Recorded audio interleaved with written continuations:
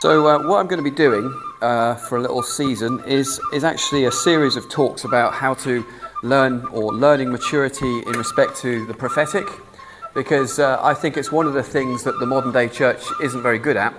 And I also think it's down to the fact that prophets haven't done themselves any favours, and also the church's lack of understanding of prophecy and the nature of the gift as well hasn't done us any favours overall. So that generally the gift of prophecy in most churches, not most churches, but a lot of churches is looked on with a little bit of, okay, it's a little bit risque.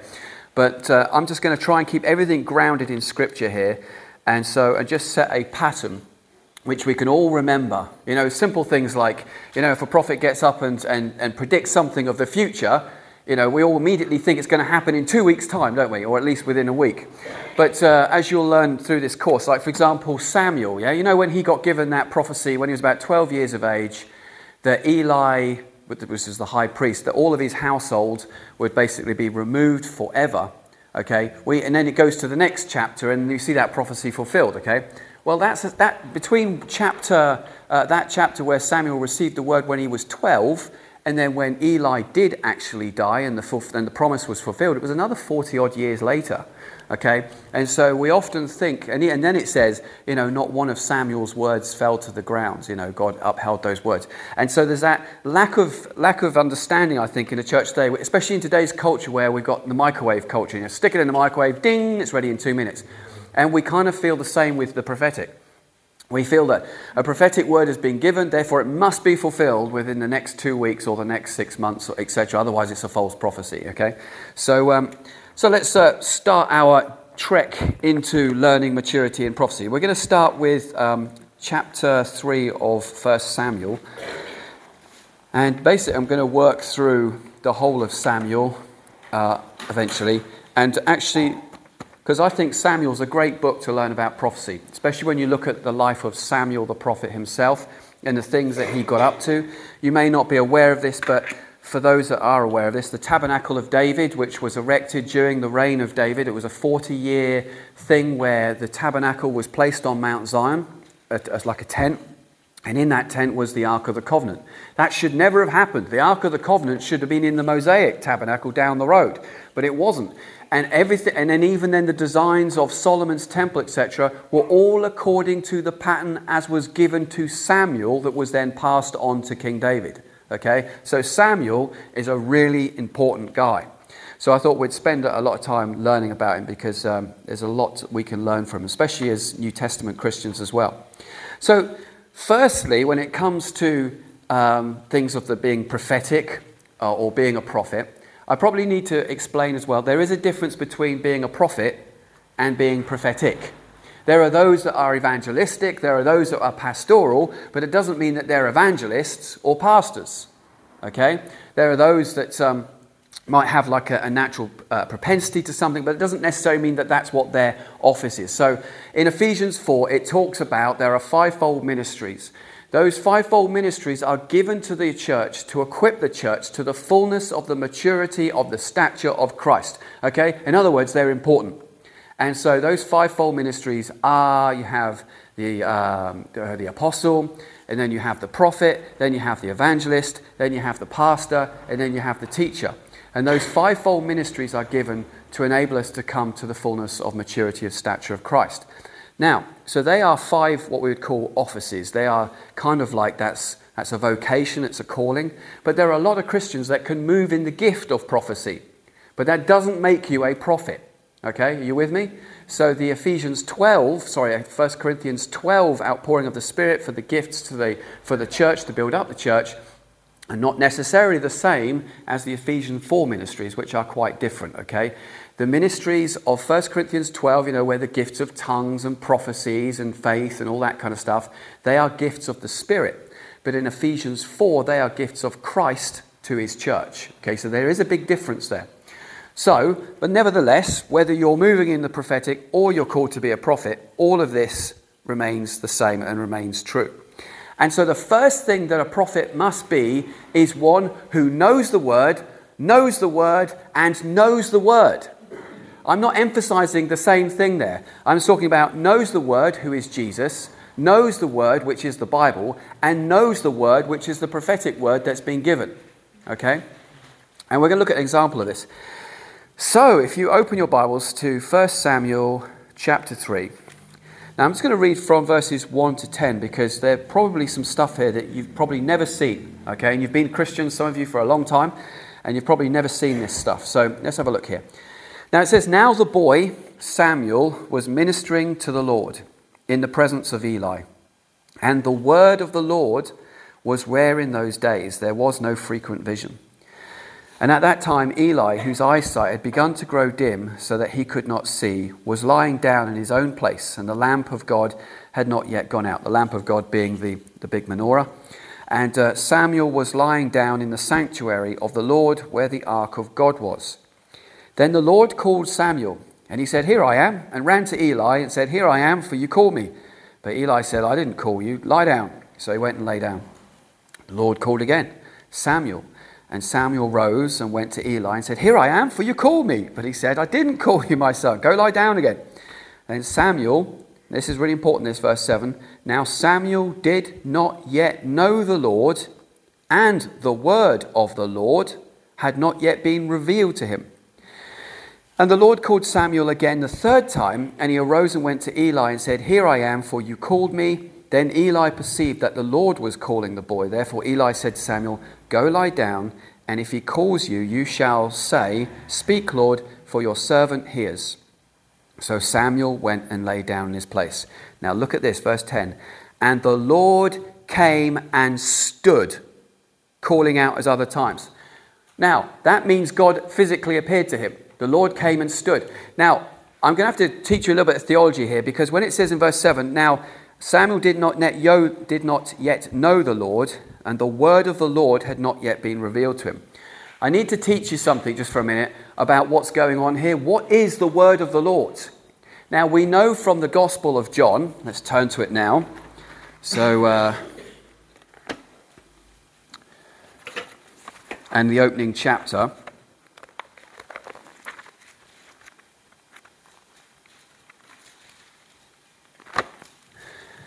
Now, this is ancient Jewish theology, okay? This is lost on us Gentiles, okay? So if you were Jewish and you read John's Gospel, you would know exactly what John is talking about here, okay? But us Gentiles, it's like over the top of us. Okay, "In the beginning was the Word, and the Word was with God, and the Word was God." Okay, and I'll jump down to verse 14. "And the Word became flesh and dwelt among us, and we have seen his glory, glory as of the only Son from the Father, full of grace and truth." Now, in ancient Jewish theology, there was this thing, you're going to have to bear with me, I'm afraid, this Hebrew concept called the Devar Hashem. Now, Hashem means the name, because they wouldn't say the sacred name of God, so they called him Hashem, the name, as in the sacred name of God, which is Jehovah. No Jew would utter that, so that's what it was known as, Hashem, okay? But the word for word in Hebrew is Devar, okay? So the Devar Hashem is the word of the Lord. All right, you're with me so far? The word of the Lord, the Devar Hashem, okay? Bit of language there for you. Right, now let's move across to Genesis 15, sorry. Now, again, most people, when they read this, they think this is some kind of prophetic word, okay? After these things, the word of the Lord, the Devar Hashem, came to Abram in a vision. Okay, now look, this word of the Lord is not a prophetic word. As we're going to see, this word of the Lord is a physical being that is having a conversation with Abram. "Fear not, Abram, I am your shield, your reward shall be very great." Now look what Abraham says. He says, "O Lord God." It should be "O Lord," capitalized and capitalized God as well. "O Adonai O Yehovah Elohim." "O Lord God." So this word of the Lord, he's calling him God. "What will you give me, for I continue childless?" Then move down to verse 4. "And behold, the word of the Lord came to him, saying, This man shall not be your heir, your very own son shall be your heir. And then this word of the Lord brought him outside and said, look towards heaven and number the stars. If you're able to number them, then he said to him, so shall your offspring be. And he believed the Lord, which is all capitalized in your Bible, which means that this word of the Lord is Jehovah. And it says he believed Jehovah and he counted it to him as righteousness. And he said to him, I am Jehovah who brought you out from the Ur of the Chaldeans to give you and to possess this land. So this word of the Lord is not some prophecy. It is actually Jesus. All right. So a Jewish person, so in the early Jewish tradition, they used to often ponder and wonder about the Devar Hashem. And they came up with concepts like, well, the Devar Hashem is God, but somehow separate from God. There are scriptures where it says that the word of the Lord, the Devar Hashem, runs swiftly. The word of the Lord brings salvation. The word of the Lord brings covenant. And all of a sudden, when you start reading your Bible and it says, and the word of the Lord appeared to, or the word of the Lord said, now you can begin to understand that in your Old Testament, it's not a prophetic word. It is the spirit of prophecy himself, who is Christ Jesus.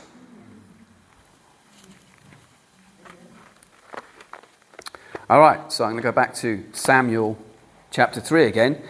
Now Samuel did not yet know the Lord, and the word of the Lord, the Devar Hashem, had not yet been revealed to him. And then in verse 10, the Lord came and stood. So now Jesus, in his pre-incarnate form, because no one has seen God the Father at any time, only the Son has manifested the Father on the earth throughout all of Old Testament and New Testament theology. So Jesus appears now to Samuel. Here is the revelation of the word of the Lord. Okay, does everyone get this? Okay, I just have to kind of really ram it home there. So this is who appeared to him. The word of the Lord, the Devar Hashem, has appeared to Samuel and came and stood before him and then started to speak to him. Now Samuel knows the word of the Lord. So the first thing that everyone who wants to move in prophecy and anyone who wants to be called to the office of prophet, the first thing you must know is the word of the Lord, which is Jesus, who is the word in flesh. Okay? I know you're probably thinking, well, duh, it goes without saying, right? It does go without saying. But there is problems. I have met some prophets who spend virtually no time at all in prayer. Yet they can prophesy at will. Yeah, and I'm reminded of that scripture. It's in Matthew 7, 22, 23, where it says, but didn't we prophesy in your name? Didn't we cast out demons in your name? And Jesus says, depart from me, for I never knew you, you lawless ones. Okay? So you've got to be really careful that if you want to move in the things of the Spirit, that you actually know the one who gave you the gifts, actually know him, have a relationship with him. Hallelujah. Is it John 17:3? This is eternal life, that they may know you, the one true God, and his Son. This is eternal life, that they may know you. And the Greek word for know is the same word that's used when a man and a woman know each other. It is that being that intimately entwined and acquainted with God. And that is the heartfelt heartbeat of every Christian that walks this earth, is that their heart's desire and their consuming desire should be, I want to know Jesus. I want to know him. Now, we can know about him in reading the Bible, and we must read the Bible, and we must know about him. But the place of intimacy with Christ comes when we meditate on his word and contemplate and be in his presence. And I do a lot of teaching on that, so if you're not sure what I'm talking about, have a look on YouTube. There's loads of stuff on that. So this is really important. So the first thing that the prophet must know is the word, which is Jesus himself. Also, then, the prophets must know the scriptures. So I'm going to turn now to Exodus 18. Now, if I was to talk about two of the greatest Old Testament prophets, anyone want to have a guess at who those two might be? Isaiah. Sorry? Isaiah. Okay, yeah, Isaiah. I mean, there's no right or wrong answer here. It's just anyone else? Moses, yeah. Elijah, okay. So the two greatest Old Testament prophets are really Moses and Elijah. In the Mount of Transfiguration, it was Moses and Elijah that appeared to Jesus because they are the law. Moses represents the law, and obviously Elijah represents the prophets, and they testify to Christ. Hence why they were there to witness Jesus in his glory, okay? Because they are pointing to and bearing witness to that which they gave witness to, which is Jesus himself. Now, so here in chapter 18, Moses, the great prophet of the Lord, gets a bit of a telling off from his father-in-law. So Moses is judging the people of Israel. This is a good one for church leaders. You know, where church leaders, the guy that tries to do everything all by himself. Yeah, anyone ever been there? Any church leaders try to do everything all by yourself?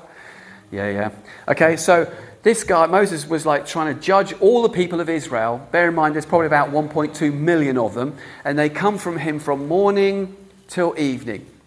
And Jethro sees this and goes, Moses, you're going to wear yourself out and you're going to wear this people out. This is not right, that you shouldn't be doing this. And he says, what you need to do is appoint various men, godly men, so appoint them over groups of tens, over groups of hundreds, and over groups of thousands. And he says, but you just deal with the difficult stuff. But then he says here in verse 19, now obey my voice, and I will give you advice, and God be with you. You shall represent the people before God and bring their cases to God. So firstly, the role of someone in leadership, their primary goal is actually to spend time in the presence of God. Their function is not actually to be ministering to the congregation all the time. The primary function of a leader is to be in God's presence and ministering to God. And from then, in that place, you come out and minister to man. If you minister to man and not enough to God, you are guilty of idolatry because you're putting man before God. You, as a leader, your job is to equip other leaders to deal with the day-to-day stuff so that you can spend more time in the presence of God. Hallelujah. I don't do anything anymore. It's great. That's not true. I do loads of stuff. But I do have a lot of leaders that take up a lot of the slack as well, which is great. And it says in verse 20, and you shall warn them about the statutes and the laws and make them know the way in which they must walk and what they must do.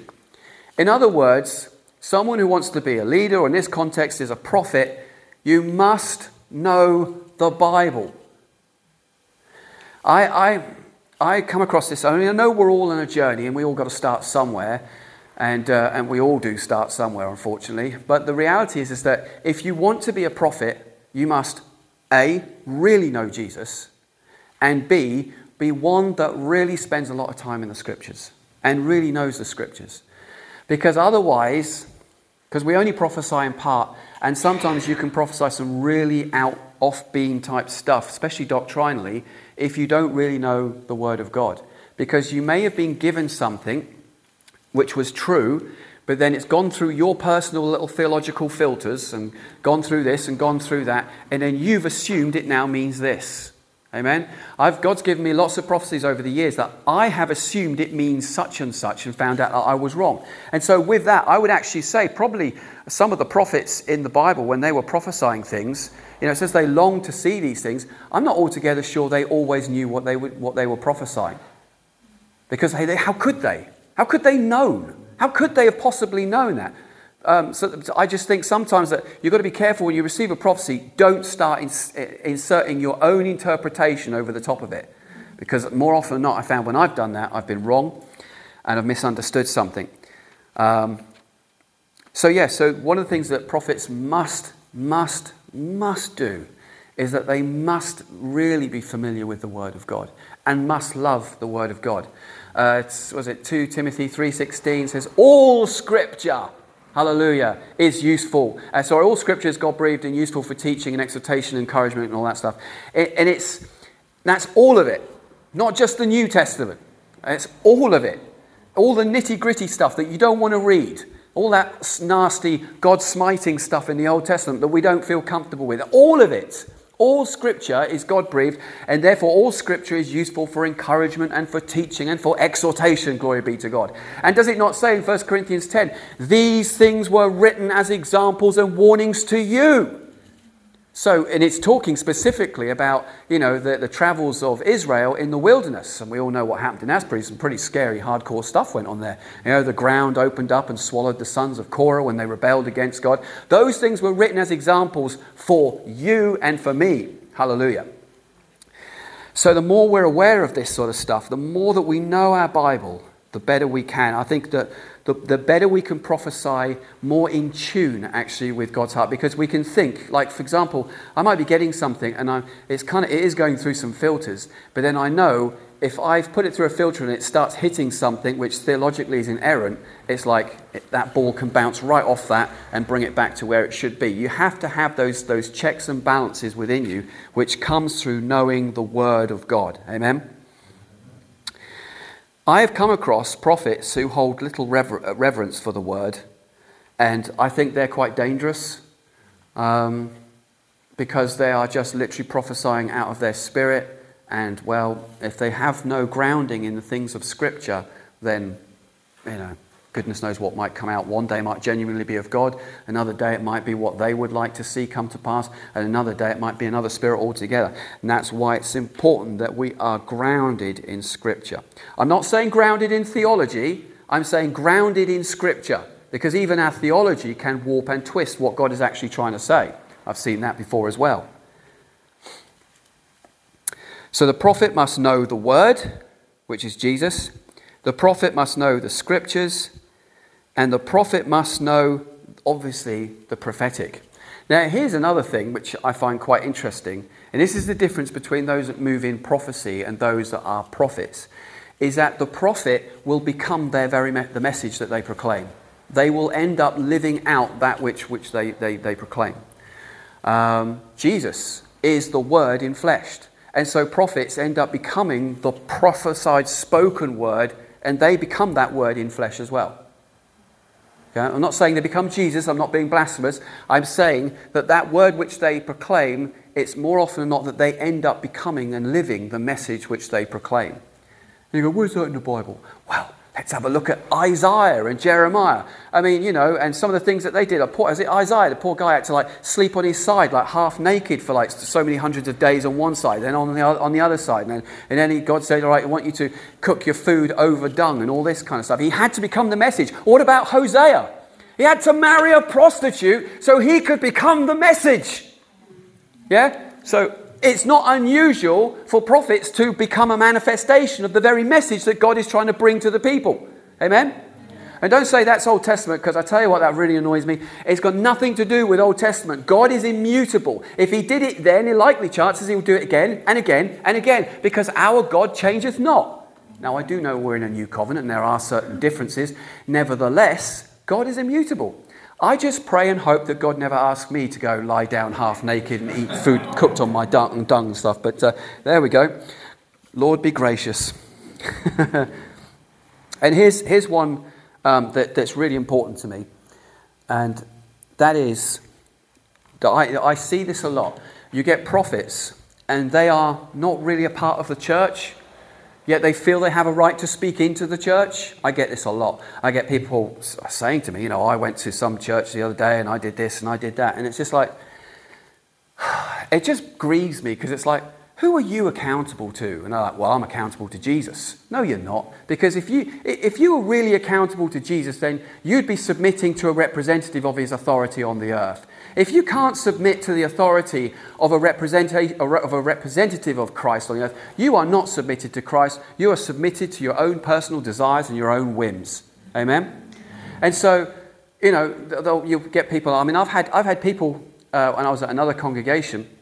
One particular lady, she was coming into the church, and she was trying to hold me to account on various things. And I'm like, but who are you? I mean, I don't mind people holding me to account. I'm not above the law or anything.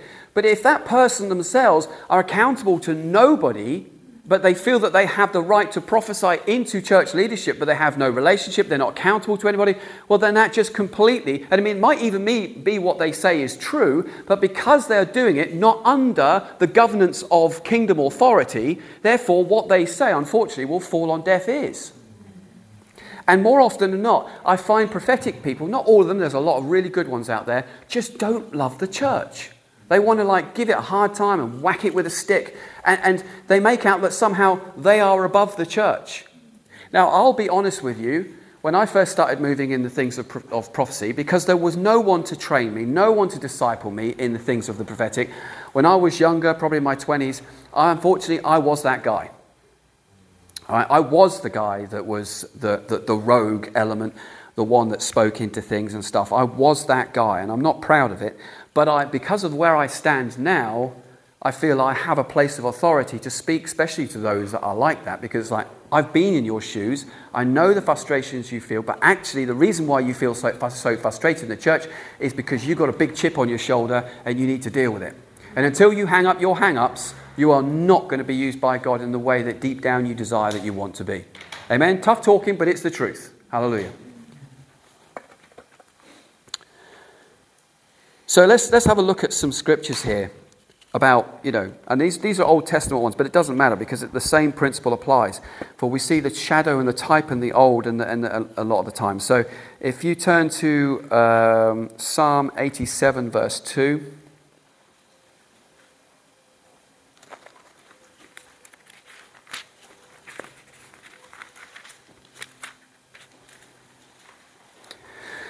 And it says, the Lord loves the gates of Zion more than all the dwelling places of Jacob. I could pick up hundreds. There are absolutely loads of these in the Bible. Psalm 47 verse 4.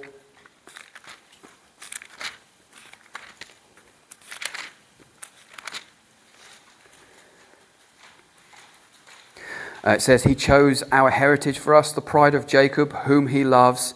And then there's loads of others, Hosea, 1 Kings, etc. There's loads where God lavishes his love on his people. He chose them and he chooses to love them. And the first thing that prophets need to get is that they need to have a love for God's church. Because God loves his church. And again, what I find with some people who move in prophecy, they're not in church, they're not under authority, and they feel they have the right to stand and shout and criticize the church. But actually, it doesn't work like that. And God, although God does give sharp rebukes to his church sometimes, nevertheless, one of the things that I've understood being pastoral is that you look at all the prophets and there's always a pastoral element to their message. It's never just damn, damn, damn, woe is you. There's always the pastoral element. But look, if you would just turn to me and if you would just love me and if you'd come back to your first love, then we can deal with us and your sins will be, which are at the moment as scarlet, will be washed away and made white as snow.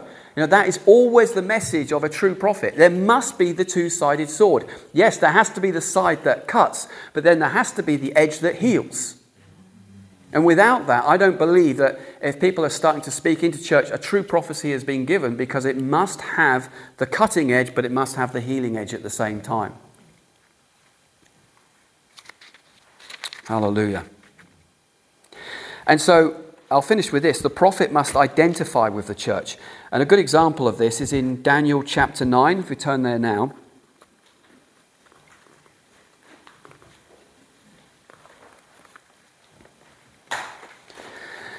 Now, in Daniel chapter 9, it's a really good passage or chapter to read to understand the principles of intercession as well.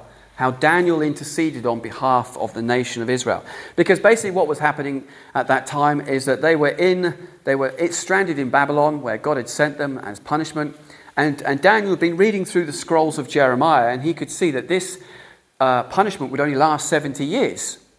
But he was like, we're in 70 years now, and there's still nothing's changed geopolitically here. There's no way that I can see at this moment in time that it even looks like we're going to get any motions to move back.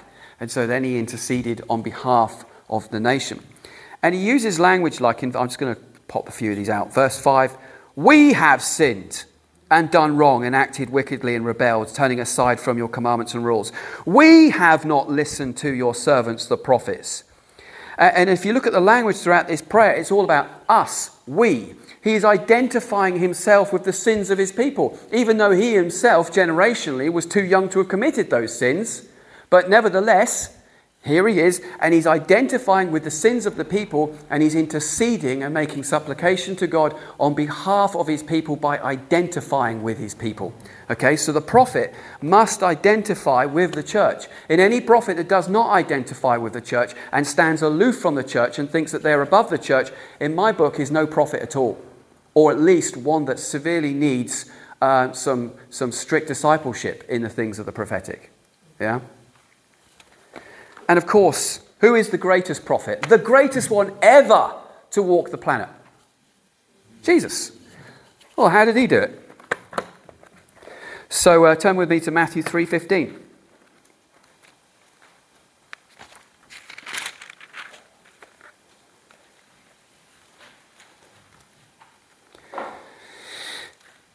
And so, let's take it from verse 13. It says, Jesus came from Galilee to the Jordan, to John, to be baptized by him.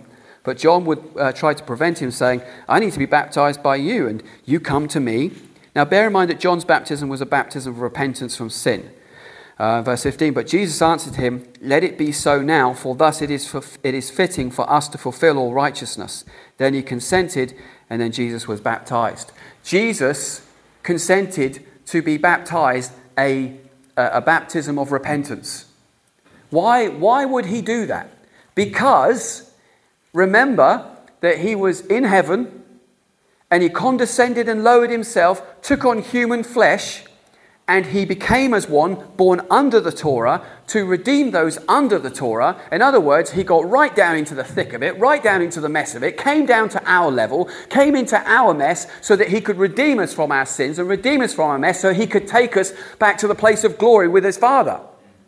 So if there's any one prophet that really identified with his people and got down on their level and did synagogue with them, he did the feasts with them, hey, he even did the man-made Jewish feasts like Hanukkah. Right? So Jesus is okay with man-made feasts as long as they are, they're sort of pointing towards God and the people. So like for me, just put it out there, like Christmas, for example. Everyone's like, you should be celebrating Christmas, it's pagan. No, it's not pagan. It came from about 200 AD, and I've not got time to go into that now. But it's an example of a festival that's a man-made festival, but it honors God and it honors Messiah. So why wouldn't you celebrate it? And this is the life that Jesus did. And he did temple, and he did this. Obviously, he must have done sacrifice and stuff, and he went up each year with his family and things.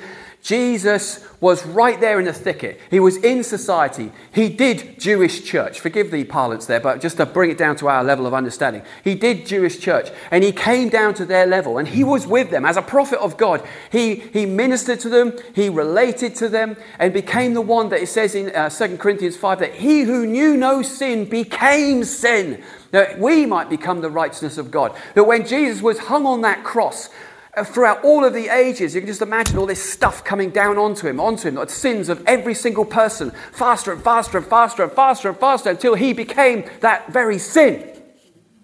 Now that's a prophet who identifies with his people. And that's why Jesus did the baptism in the water, because he would become very sin. He is the sin offering.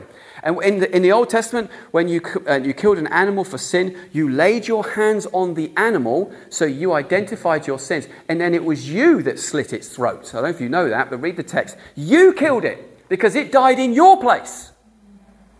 And Jesus, who is the Lamb of God, sacrificed himself. He said, no one can take my life. It's me that lays down my life. No one can take it from me. And so Jesus, who is the high priest, because the high priest tore his robes the night when he was put on trial. Do you remember that? When a high priest tears his robes, he invalidates his office until he's declared clean again. So Jesus then became the high priest. Where are you getting that from? It's in Hebrews. Read it. Jesus, even when he walked this earth, was high priest. And so then the high priest on earth tore his robes. Jesus is like, great, I'm now high priest. I'm going to be the offering. I'm going to cut my own throat. And all of humanity's sin is going to come upon me. And I am going to set everybody free. Hallelujah, glory be to God.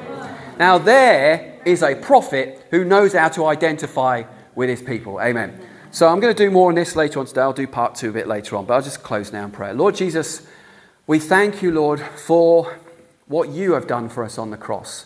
We thank you, Lord, that you are our high priest. We thank you, Lord God, that you are the apostle, our high priest. You are the pastor. You are the evangelist, Lord. You are the prophet. And you are the apostle and all of those fivefold ministries. And we thank you, Jesus. And Lord, I pray that you help us really understand and mature and grow in the things of the prophetic, especially in these days ahead, Lord God, where it's one of the gifts that I know that we're going to need in the church in these days. And so, God, I pray you bless us, make us strong in you, and make us strong and mature, Lord God, in these giftings, so that your church may be built up. And it'll all be done, not for the glory of man, but for the glory of you, Lord Jesus. And all the saints said, Amen. Hallelujah.